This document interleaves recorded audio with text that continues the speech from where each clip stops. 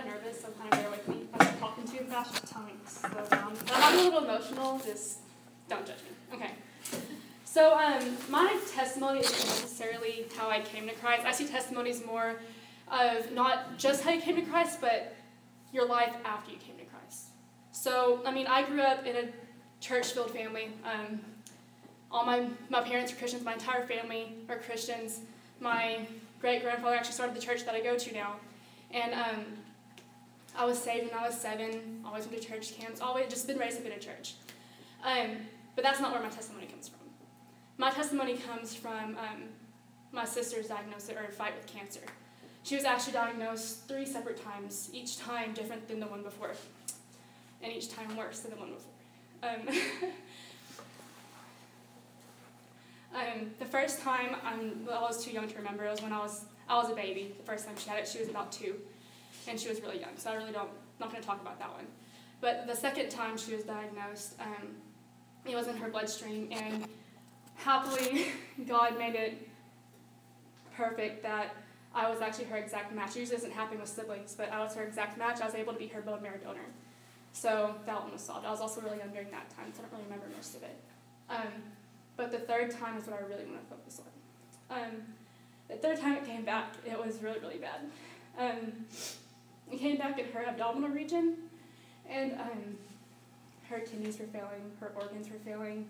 She had blood clots in her head, and it was really serious. She was in the hospital for about 4 months this time. And I didn't really know really what was going on with it. I was at school while my parents were staying an hour away in Fort Worth with my sister. I was living with friends some of the time, uncles, aunts, grandma, grandfather most of the time. And so I didn't really get to see her very much. Well, I got a call from school one day, and they had called us up to the hospital because she had gone into a coma, and it was the 3rd day. And I didn't even know this was going on. So my parents wouldn't tell me what was wrong, so they didn't want to hurt me because I was really young, and they didn't really understand what was going on. But I understood well enough to know that it was serious. And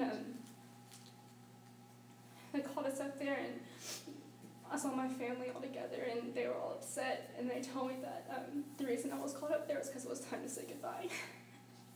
And, it's really hard to trust that there's a loving God out there when the one person you love the most and the one person you know you couldn't live a day without is on her deathbed, and there's absolutely nothing you can do about it. All you can do is sit there and hope and pray that somehow, miraculously, she'll make it out of it.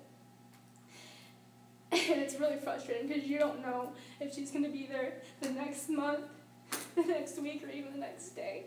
And you don't understand how much you actually love something until it's taken away from you. And it just made me so mad. I hated seeing my family in so much pain. It was so unfair. And I didn't understand how a loving God could put my family through something like that. Take something away from my family that was so special to us, something that I know I couldn't do without. And I hated God for it. I was so mad.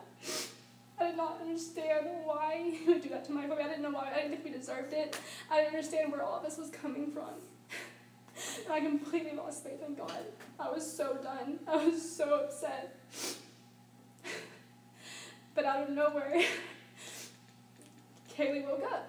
And now she's in college. She's doing amazing, has a 3.9 GPA. She's in 2 different honor societies. The doctor said she wouldn't walk again. She was in a wheelchair for about a year after that. And she played sports the year after she had cancer. Played sports. How crazy is that? If that's not God, then I don't know what is. That's crazy. And he said that she wouldn't be able to communicate as well socially. And she's in college. She has plenty of friends. She has her own apartment now. She's making great grades. And it's crazy to think that God can do something like that. And I was so naive to think that the reason God was doing it was because he hated us and that there was no God because something bad like this was happening. I was so naive to think that. And after this whole thing, I realized that God had a purpose for this. Even if she hadn't have survived, God still had a purpose. He was going to create something good out of it. And I needed to have faith that he was going to do that instead of just forgetting about him and quitting on him, because he never quit on me or my family.